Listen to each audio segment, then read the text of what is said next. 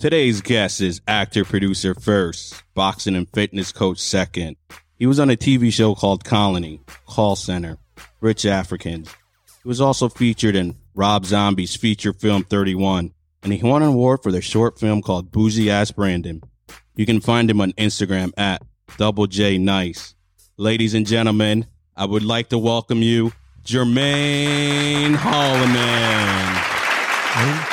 Okay, what's going on? Thanks for having me here. Thanks for coming. I want to ask you, Jermaine, as an actor coming from New York to Los Angeles, what advice can you give actors coming here and getting started? Coming from New York, and maybe it's the mentality, you always come with a game plan. You know, okay, I need to do this, I need to do that beforehand. You do a little research, right? But you got to realize, what do you want?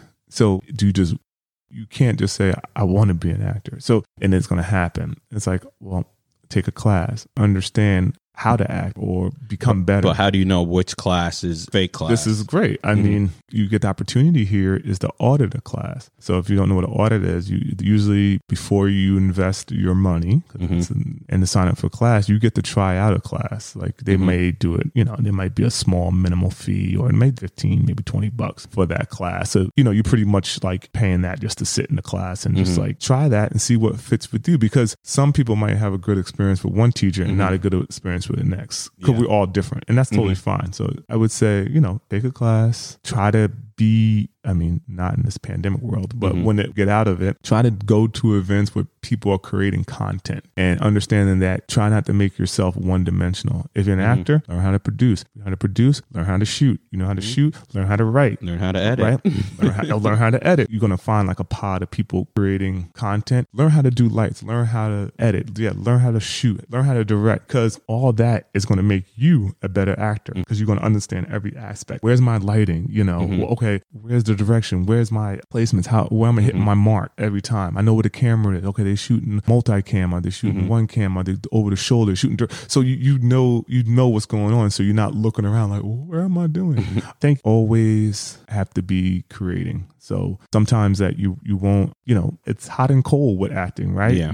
You're auditioning a lot one week. You might not be. You might be filming a lot one quarter, and then you're not for 2 months. But guess what? You have an iPhone, you have a Samsung phone, whatever it is, you get a couple of lights and a buddy, you can shoot a skit, and that just keep your skills sharp. What made you gravitate towards pursuing your career in New York as an actor? Well, I guess it would start in college.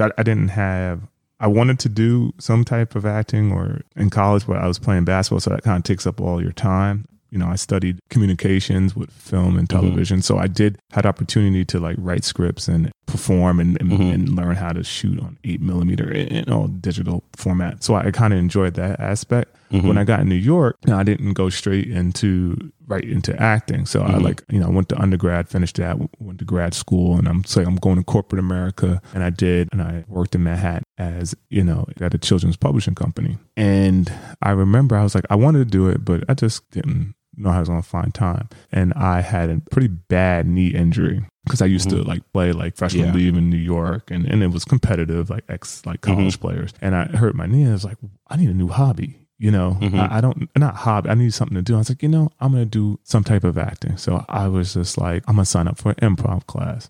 So I signed up for an improv class in New York, Gotham City Improv, and just kind of fell in love with it, just being natural. It wasn't scripted at the time, because I was like a little worried that scripted would be too much. I don't know. I was just having fun and just being in the moment. And then things start small. Then you get excited and you want to do more. So from there, I started doing a lot of shows. We did a lot of shows. We had a big following with my improv troupe. And I had a buddy ask me, he's like, hey, I know a friend that's shooting a film. You want to audition? I was like, sure. And at the same time, I had a friend that asked me for a film. He's like, hey, this acting class, I think you would be good at it. So the acting class was co-taught with Robert Cedric, Kathy Russell. Robert Cedric is soap opera, theater. He's actually Kira Cedric's brother. So, Kira and Kevin Bacon, their brother-in-law. And then you have Kathy Russell was on a Broadway show called The Perfect Crime. Perfect Crime, she is in the Guinness World's Record of not missing performances. So me being an athlete, these guys were strict. they demanded a lot. They would definitely put you on the spot, and it just it was about learning, and feeling comfortable on stage. So every day going to the Snapple Theater in Broadway, just learning and just being open, taking notes and getting out there. So. Do you have any awkward or funny moment during your career as an actor you want to bring to light? All right. So we moved to Los Angeles, going to do background work. I am just going to, the day I work, I'm going to sign up, go to Central Casting, get out there, connect with people. And that's the important thing. It's like you're going to meet other filmmakers and people that's doing projects too that might be in the background. So don't knock background what it is, because you can definitely use it as a tool if you're like new to a city to get out there and meet people. So anyway, so I did background, and we were doing some show, I don't know. There's like, you are going to interact with the lead, but it was like a magician show or something. And I was like, okay. And the guy was like, okay, he's going to try to escape and you got to torment him. And I'm like, he's like in a straight jacket and he's like trying to get on this cage and get out. And like, but they're not recording for sound. They're like, tickle his feet. I'm like, what? Wait a minute. I'm not tickling anyone's feet. So, as in Hollywood, you learn in like 2 days, you sell your soul. So I'm tickling some person's feet because that's what the director needed. Somebody to tickle your feet. Because this is not a business if you were afraid. What kind of movie was this? It was not. It was like a, was this a Cinemax movie? It was not so weird. Trust me. My parents, my family would have been proud of me. Were you in Chatsworth shooting this movie? No. No, it was just like this daredevil magician was trying to get out all these scenarios and these real, like, he's here in the bomb spot, whatever it was. But it was definitely, I'm like, I thought I studied acting. But it was definitely a learning curve. Yeah, it was a learning curve. You're like, well, okay, I understand that. That's not for me, tickling feet. But got to start somewhere. Yeah, it was. Hey, I don't know what that. I don't know what that footage is, but trust me, it will come back. They always do. It's gonna come back. Colony, starring Sarah Wayne Callies. For most of those people that don't recognize that name, you might know her as Lori Grimes, The Walking Dead. So I'm going to play this clip with you and her, and then I want to talk about it. Okay. Get off me! Let me go! You got the wrong guy! Get off! Oh, yeah. See, I don't snitch. I don't snitch. Yeah. Walk us through that scene so the listeners could kind of understand what's going on in that scene. What was your process? I always was taught, like, where are you coming from and where are you trying to go? So I mean, where you're coming from is like, what just happened, right, to you, and what are the stakes? Like, okay, I'm in this scene, I'm being caught after curfew. So what does that mean? Like, oh my God, I'm getting arrested. I have a family, and then I'm thrown down, and I see a lady I don't know who's out after curfew, and I don't know what her intentions are, and I either can give myself up and bring her down, or just, so I mean, you bring her down. Yeah. So for something like that, and something like that, you don't know. So you kind of use that as like, how high are the stakes? Yeah. My process is just pretty much just be in that moment and understand what that person's going through. Okay. What would your biggest challenge about taking on any role be? I mean, the biggest challenge is remembering your lines. No, it's funny when you rehearse, right? You kind of remember. I mean, again, you are going to, don't be afraid to make mistakes. I always say on film, like, make a choice. If you make a choice, it's not a mistake. Yeah. But if you just like pause and stop, then you messed up, then it looks bad. I just think the hardest thing it would be is like really staying grounded. If you let your excitement get caught up, like you could just be like, whoa, where are you going with this? I don't know. I'm just here to say lines. It was like, well, you just said lines, but you didn't connect. All right. Glory Days, a short film that Glory Days. You wrote. Award-winning Glory Days, but yes. And I actually have a sound clip of Glory Days. Okay. Good old Glory Days. It's not my fucking fault that this place is a dump. Oh, yeah? Well, if it wasn't for this dump, you'd be homeless. Glory Days. Good old Glory Days. Tell us about Glory Days. What gave you the idea? It was cool. So when I first got here to LA, you know, like I was trying to meet people, and I did a seminar about like meeting casting directors and other directors and agents, and it's like a week-long workshop with a lot of like probably like 15 actors mostly from New York at that time, and making them move to LA. And so when I was taking that class, I met Justin Pierce, who was there, who's a, you know, ex-football player that played at Arizona State. And you know, we hit it off, and, you know, he's a guy from Philly, and we kind of, you know, like, okay, we real about this acting, someone you can meet in your community. Yeah. You know, two ex-athletes getting together, but that also had that creative passion. And he knew another guy out here in LA named Ronald Brown Jr., another athletic guy. And so, you know, we would come and tape each other's auditions or just like work with each other. And I had an idea that I was like, look, we're like ex-athletes, and we're past what we call the glory days of an athlete. That's, you know, after they retire. Unless you're Mike Tyson. Yeah. We're going that later. But so we was like, as I had an idea, I was like, let's get together. I'm going to write a story about these 3 athletes that are on the down and out, and they're past their glory days, and they have to live together and find their way back up to some sense of glory days. So it's about 3 athletes. One's a football player, one's an ex-boxer, and one's an ex-basketball player. And you find out exactly what happens to them and why they fell on hard times and what are they trying to do to get out of it. So nice. Yeah. Where can people go to watch Glory Days? That is currently being shopped around. So there's nothing online for Glory Days. It's actually still doing a little bit of screening and trying to pitch it and trying to see if anyone want to pick it up for a series. So co-wrote another short film, which, if I'm correct, won an award. The film was called Boozy Ass Brandon. Yeah, I did not co-write it, but I starred in it and, you know, helped produce. Valerie Udozier did the writing and director on that. Yeah, I have a clip of that, actually. Okay, let's hear Boozy Ass Brandon. Because I noticed that there's a buildup right around your mouth that likely shows up with your menstrual cycle. You see, the meat is adding to the overactivity of your sebaceous gland. Bougie ass Brandon, who's a bougie, you know, to a T. You know, he thinks he's better than everyone, and he just, you know, belittles everyone and talks down on them. But for that scene, Brandon's out on a date with Charlotte to a nice restaurant, and it's, you know, from a girl he met at the gym or whatnot, and he's a vegan, so.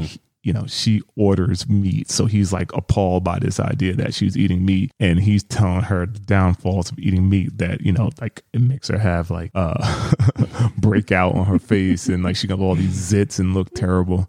And, you know, when you watch the scene, you find out like she is not happy about it.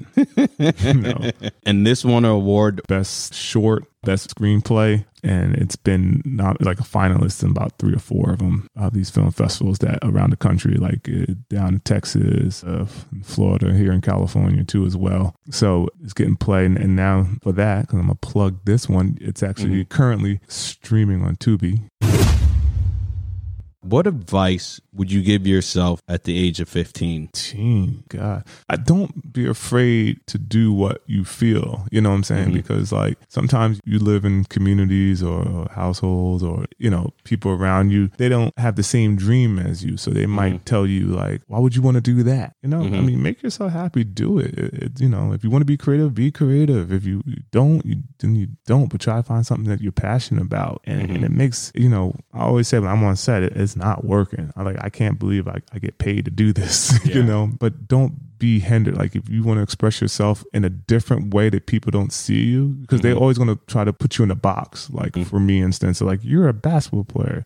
I'm like, well, no, but I also have ideas and I have goals that I want to do outside of basketball or athletics. Do what makes you happy. What's one thing that bothers you about the world today? I mean, with everything that's going on, I mean, in the world, I think what bothers me is how much time people spend being angry at people they don't know. Yeah. I think the anger and the feelings have always been there, but I think not everyone has a platform and a voice. And unfortunately, like a lot of people didn't have a voice, but just for me to say, oh, this makes me upset. I am going to go get my computer and write something up to someone that I do not know if he's even real and be angry at this idea because they may not agree with me or they disagree with me or whatever it is, or just like I'm a person personally, this is my own personal feeling, like I'm a person like, listen, there's 7.1 billion people on this planet. We are a speck of what's going on. We're